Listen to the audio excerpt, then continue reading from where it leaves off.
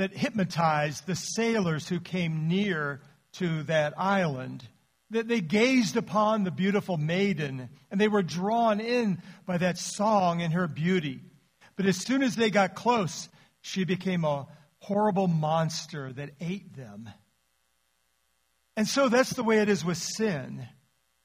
It's so alluring and hypnotizing, and we're drawn in and then consumed.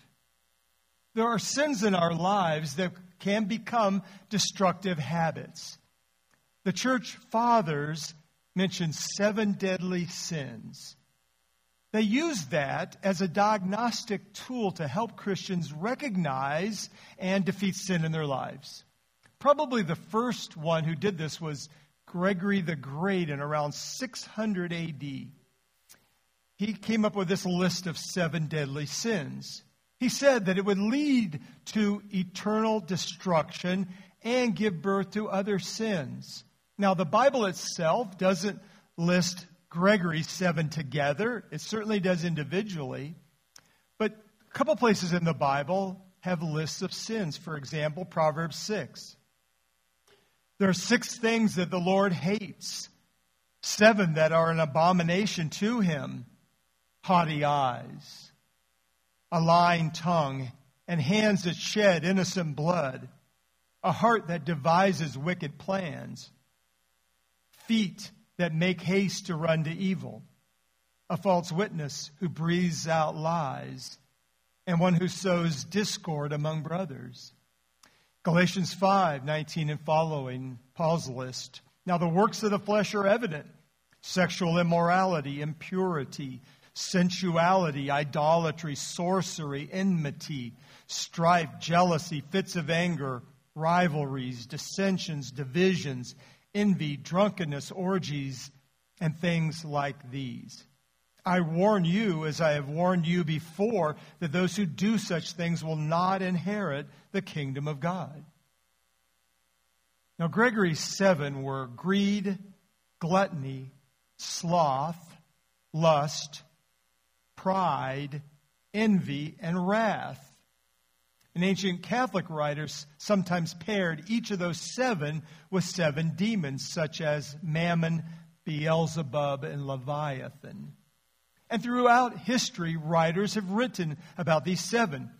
For example, Dante in the Divine Comedy, Chaucer's Canterbury Tales, Marlowe's Tragedy of Dr. Faustus, Spenser's Faerie Queene, movies like Seven and Bedazzled, comic strips like Captain Marvel have included them in the video game Overlord. So for the next 7 weeks, we're going to look at each of those 7 deadly sins. But today I want to lay the foundation. I want us to talk about breaking free from sin in our lives. And then you can use this sermon today as kind of a template for each of the 7 that we're going to cover. So let's begin scripturally from Romans chapter 7. I'm going to read this passage out of the Living Bible. Paul says, I don't really understand myself. For I want to do what is right, but I don't do it. Instead, I do what I hate. But I know that what I am doing is wrong. This shows that I agree that the law is good. And I know that nothing good lives in me, that is, in my sinful nature. I want to do what is right, but I can't. I want to do what is good, but I don't. I don't want to do what is wrong, but I do it anyway. I have discovered this principle of life, that when I want to do what is right, I inevitably do what is wrong.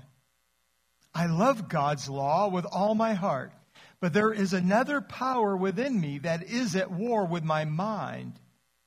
This power makes me a slave to the sin that is still within me. Can you relate to that this morning? I sometimes do what I don't want to do. I'm a civil war. I'm Dr. Jekyll and Mr. Hyde. My spirit is willing, but my flesh is weak. I don't know if you've ever made a New Year's resolution. I'm going to change this in my life. And for a few weeks, you're doing great, but then you go back to the way you were. Good intentions aren't good enough. Paul says here in the text, I'm confused. I don't understand. My behavior baffles me. Why do I keep making the same mistakes over and over again? Why am I so resistant to change? He's frustrated. He has the desire, but not the power. If you've ever dieted, you can relate to this. You're good for a few days or maybe a few weeks, but then temptation comes and you cave. You lose all willpower. Your idea of a balanced diet is a Big Mac in each hand. And self-help books help very little. They have good ideas in them, but don't offer the power to help you change. They tell you, stop being so negative. And you say, yes, I should stop being so negative, but I can't help it. Paul is discouraged. In Romans 7:24, he says, wretched man that I am, who will deliver me from this body of death? I'm losing the battle. My life's a mess. Forget it. I'm done trying. I'll never change. Well, if you've ever felt that way, I have good news for you today. You can change, and power is available to you through Jesus Christ. I pray that these next 7 weeks and today will help you if you're struggling with a besetting sin. I want to encourage you that you don't have to stay in a cycle of defeat and despair. Jesus said in John 8:32, and you will know the truth, and the truth will set you free. Truth is propositional. It's facts. It's based on reality, how things really are. But truth is also a person, the person of Jesus, who said, I am the way, the truth, and the life. We need both. The way to break free from a bondage and cycle of sin is to know and apply truth. The way you think determines how you feel, and how you feel determines how you act. If I'm laying around all the time discouraged, it's because I'm feeling discouraged, and I'm feeling discouraged because I'm thinking discouraging thoughts. Now, I'm not talking about a chemical imbalance, something physiological that a doctor in medicine needs to look at here. We focus a lot of times on our actions instead of getting to the root of the problem, which is our thinking. Like Roundup, that spray, you spray that on weeds in your yard, and you spray it on the leaves, but the chemical goes down into the roots and kills it at the root, and the plant dries up. And that's what we have to do with sin. Get to the root of the thinking, which is our thinking. Bad beliefs lead to bad behaviors. Somewhere along the line, maybe in my childhood, maybe later in adulthood, I believed the lies of the world system and the enemy. Something about God that isn't true, or myself, or the world, or others. And if it's not the truth, it leads me eventually to bad choices. And bad choices, bad behaviors, repeated over time, become bad habits. They become impulsive and involuntary and compulsive. I call it the cycle of sin. It goes something like this. There's some kind of desire or pain or perceived lack that I feel. So I obsess about it. I think about it all the time. And I want relief from it. So I yield to temptation, which temporarily gives me a sense of relief. It temporarily anesthetizes my pain and provides momentary enjoyment. But then I feel guilt and shame for my choices, and the cycle repeats itself all over again. Sin has become a habit in my life, and I've become a slave of sin. Paul says in Romans 6:16, do you not know that if you present yourselves to anyone as obedient slaves, you are slaves to the one whom you obey, either of sin, which leads to death, or of obedience, which leads to righteousness. The slave is always on the clock. If I take a thread here and I wrap it around my finger, this is a very, very thin thread. I wrap it around a couple fingers, a couple times. You know what? I can break it off easily. So one or two times, it just seems like that's not a problem. But if I take that same thread and I wrap it around my two fingers 5 times, 10 times, 15 times, it's much more difficult to break. So that thing has become a habit. Satan wants you bound. God wants you free. Let's look this morning at the steps of becoming free from sin in our lives. Number 1, I must want to change.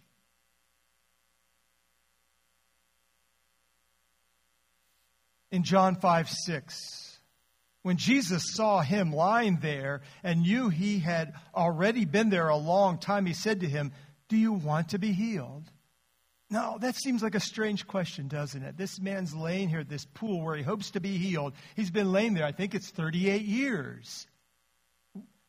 Isn't he there because he wants to be healed? Not necessarily. We don't always want to be free because remember, sin does provide temporary pleasure and enjoyment. And we convince ourselves it's not so bad. We get used to it. We rationalize and minimize our sin. But sin is an affront to God. He hates it. It separates us from Him. And God will either judge sin or forgive it. Eventually, even our secret sins become known, either sometime later in our life or in heaven. And they keep me from my full potential. They ruin my future. They consume time and energy. I must get to the place where I'm sick and tired of being sick and tired of this bondage in my life. I must want to be free from the chains. Our painter, who's doing a fantastic job around our church, by the way, Tim Hall, we were having a conversation, and he told me a neat story, an interesting story, a sad story of his neighbor's dog when he was growing up. The neighbor's dog was outside, had a house outside, and it had a small chain that it was tied up to, maybe something like about that length. And the family always felt bad for the dog. Like, wow, that's not a very long chain. Let's get it a longer chain. So they gave it a longer chain, maybe something like this. The longer chain enabled the dog to run around its house in a bigger circle than it was able to before. Now it could climb up on its house. So they saw that the dog seemed to be really excited with that longer chain, so they got it an even longer chain, maybe one like this. They came out one morning and found that the dog had jumped over their fence and hung himself. So, do you really want a longer chain? Or do you want to be free? Secondly, I must have a plan. Without a plan, all I'm left with is my willpower. And today, I have a lot of willpower. But tomorrow, my willpower is weak. The Bible says the truth shall set you free. So let's look at Scripture. What does scriptural truth prescribe? What's my plan? Letter A, renew my thinking. I have to renew my thinking. Romans 12, 1 and 2. I appeal to you, therefore, brothers, by the mercies of God, to present your bodies as a living sacrifice, holy and acceptable to God, which is your spiritual worship. Do not be conformed to this world, but be transformed, how? By the renewal of your mind, that by testing you may discern what is the will of God, what is good and acceptable and perfect. You see, the unsaved person has a nature problem. They can only be in sin. Now, that doesn't mean that they can't occasionally do good deeds. Acts 28:2 is an example of that. The native people showed us unusual kindness, for they kindled a fire and welcomed us all because it had begun to rain and was cold. But the state of their soul is in opposition to God. Now, the Christian has an information problem. They think, this is how I am. I'll never change. And that's not true. They need to know the truth. Sin isn't the Christian's natural habitat like it is for the unbeliever. The unbeliever is in sin. The Christian is in Christ. The atmosphere in which the Christian dwells is Christ. The Christian has a new ruling principle of his life. He's been made holy by God. He's been justified by faith and has peace with God. He needs to know this. She needs to know this to renew their thinking. In Romans 6, 1 through 4 and verse 11. What shall we say then? Are we to continue in sin that grace may abound? By no means. How can we who died to sin still live in it? Do you not know that all of us who have been baptized into Christ Jesus were baptized into his death? We were buried, therefore, with him by baptism into death, in order that, just as Christ was raised from the dead by the glory of the Father, we too might walk in newness of life. So you also must consider yourselves dead to sin and alive to God in Christ Jesus. Grace abounds to sinners. So some in this community were thinking, if I can just keep on sinning more and more, I'll get more and more grace. And Paul says that's a crazy idea. To continue in sin, to go on sinning there in the text is in the present tense. It means to stay, remain, reside. It's become an everyday habit. Sin shouldn't be the everyday habit for the believer because he's died to sin. 1 John 3:9, no one born of God makes a practice of sinning. For God's seed abides in him, and he cannot keep on sinning because he has been born of God. So does this mean, well, I'm dead to sin, so I'll never sin again? No. Death in the Bible never means extinction. It means separation. Like at physical death, my spirit that lives forever is separated from my body at death. It isn't extinct. I'm separated from the ruling power of sin. It no longer has power and authority over me. You know, you could take your pig and dress it up in a real frilly little dress and put a pretty red ribbon in its really coarse hair, and you let it outside. What it's going to do, it's going to run right back to the mud. And it's going to wallow in the mud because that's its nature. You're not a pig. It's not your nature to do that. You might choose to wallow in the mud, but you don't have to now. Paul uses the metaphor of baptism to make a point. He says it's symbolic of the death, burial, and resurrection of Christ. Water in baptism is like a grave. You go down under the water. You're buried with Christ in baptism. It's like you've died to your sin. It's showing that. It's a word picture. Then you're raised up out of the water to newness of life, to resurrected life. You're a new person. You're a new creation in Christ. The old has passed away. You have a new life. You're not turning over a new leaf. You have a new power source, that is Christ within. And if you've never been baptized by immersion, I encourage you to do so. And probably within a month, we're going to have our very own portable baptistry, which we can do baptisms here. I'm looking forward to that. Romans 6:11 says, so you must also consider yourselves dead to sin and alive to God in Christ Jesus. Consider yourselves dead, or count yourselves dead to sin. That phrase means to place into another's account. Let's say, for instance, you owe someone $1,000 and you don't have the money. But someone else puts that money into your account, and now you can pay off your debt and pay your creditor. God has done that for you in Christ. Christ has paid your penalty. You don't owe your old sin nature anything anymore. Another example, let's say you were in the military and an officer approaches you. You're compelled to salute that officer and come to attention. And if he says to you, get down and give me 50, you jump down on the ground and give 50 push-ups. You have to do it. But what if you've been discharged from military service and you see that officer and he comes up to you and tells you to get down and give me 50? You don't have to do it anymore. His authority over you has been broken. The power of sin in your life and over you has been broken. So don't obey its orders. That's the truth. You have died from the have to of sin.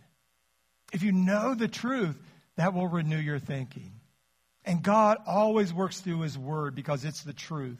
I put verses in your sermon notes today that you could take home this week and meditate upon them. Briefly, what's the truth about us? We've been chosen. We've been sealed with the Holy Spirit. We're a child of God. Victory is ours in Christ. We're dead to sin, but alive in Christ. We're loved by God. We have everlasting life. We have peace with God. We're a new creation in Christ. We're more than conquerors in Him. We're seated with Christ in heavenly realms. Go to the Word of God every day and let it renew and change your thinking. That's the first part of my plan. The B is avoid the circumstances that trigger the bad habit. Avoid the circumstances that trigger the bad habit. There's always a trigger for sin. Those of you who like to fish know that's what fishing is all about, providing a trigger for the fish. So you present that lure into the water, and that lure or rubber worm, whatever you're using, it moves in such a way that's so enticing to the fish. It gets the fish's attention. The fish wants it. It may not even be hungry, but there's just something in it. I have to attack that. And he attacks that lure, and what happens? All those treble hooks get caught in his mouth. And what happens? You reel him in, and he becomes dinner. So we have to avoid that thing. Avoid those sites on the internet that you shouldn't be looking at. Avoid that friend who's a bad influence in your life. Get away from it or him or her. Romans 13:14 says, "But put on the Lord Jesus Christ and make no provision for the flesh to gratify its desires." Another translation is, don't think about those things, which is forethought, foreplanning to provide for. We make plans to sin. Instead, make plans to starve the trigger. Like Joseph, who ran away from Potiphar's wife. We run away from sin, those situations that get us into trouble. 2 Timothy 2:22. "So flee youthful passions and pursue righteousness, faith, love, and peace, along with those who call on the Lord from a pure heart." Avoid the places and people that trigger sin. Maybe you're going to have to fire some of your old friends and get some new ones. Have an accountability partner. Don't go it alone.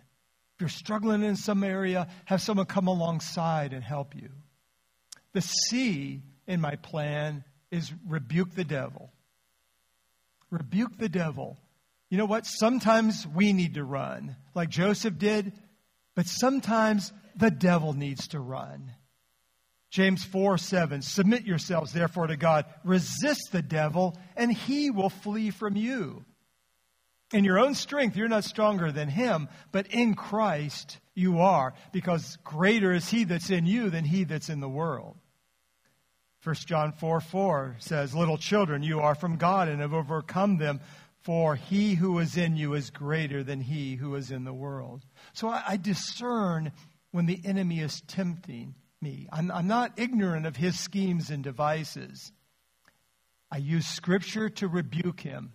I stand on the power and authority of God's Word, which is over him. And the D in my plan is to replace the drug you've been using with God. Replace the drug you've been using with God. Philippians 4:19 says, "And my God will supply every need of yours according to his riches in glory in Christ Jesus." I feel that many Christians don't know all that's available to them in Christ. They don't really know how he can satisfy all of their needs and their deepest needs. Psalm 90 verse 14 says, "Satisfy us in the morning with your steadfast love, that we may rejoice and be glad all our days." There's just so much more to discover in a relationship with God. There really is no ceiling to your spiritual growth. So it's not enough to merely avoid the bad. I need to replace it and pursue the good. Fill yourselves with good and godly things. We've been filling the lack in our souls with more food and money and drugs and revenge and anger and another person, which do not ultimately satisfy us like God. Lord God, give us a greater revelation of you that we may hunger and thirst for you more. So my plan is to reckon myself dead to sin, run from it, rebuke Satan, and replace the old with the new. That's a pretty good plan. And when I blow it, ask forgiveness. Come to the Lord and say, God, I did it again. I messed up. Would you please forgive me? And he will. 1 John 1:9 says, if we confess our sins, he is faithful and just to forgive us our sins and to cleanse us from all unrighteousness. And he uses the word all there, all sin. And that's hopeful and encouraging. Don't live in defeat and guilt. Don't let Satan win. Don't quit. As we close our service here, and the praise team is going to come back and end with a song, I just would ask that you would use that time of quiet reflection and just ask the Holy Spirit, move in my heart right now. Is there something that you're convicting me of? Is your finger pointing to something in my life? You know, revivals, personal revivals, corporate revivals, almost always begin with repentance. Let me close with this prayer from Neil Anderson in his book, Breaking Bondages. Dear Heavenly Father, I praise you and honor you as my Lord and Savior. You are in control of all things. I thank you that you are always with me and will never leave me nor forsake me. You are the only all-powerful and only wise God. You are kind and loving in all your ways. I love you and thank you that I'm united with Christ and spiritually alive in him. I choose not to love the world or the things of the world, and I crucify the flesh and all its passions. Thank you for the life I now have in Christ. I ask you to fill me with the Holy Spirit so that I may say no to sin and yes to you. Lord, do that right now. I declare my total dependence upon you, and I take my stand against Satan and all his lying ways. I choose to believe the truth of God's word, despite what my feelings may say. I refuse to be discouraged. You are the God of all hope. Nothing is too difficult for you. I am confident that you will supply all my needs as I seek to live according to your word. I thank you that I can be content and live a responsible life through Christ who strengthens me. I now take my stand against Satan and command him and all his evil spirits to depart from me. I choose to put on the full armor of God so that I might be able to stand firm against all the devil's schemes. I submit my body as a living and holy sacrifice to God, and I choose to renew my mind by the living word of God. By so doing, I will be able to prove that the will of God is good, acceptable, and perfect for me. In the name of my Lord and Savior, Jesus Christ. Amen. Let's stand.